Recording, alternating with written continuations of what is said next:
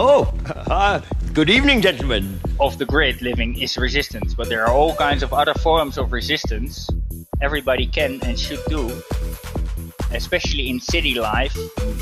I prove it's possible here, other people prove it's possible in cities.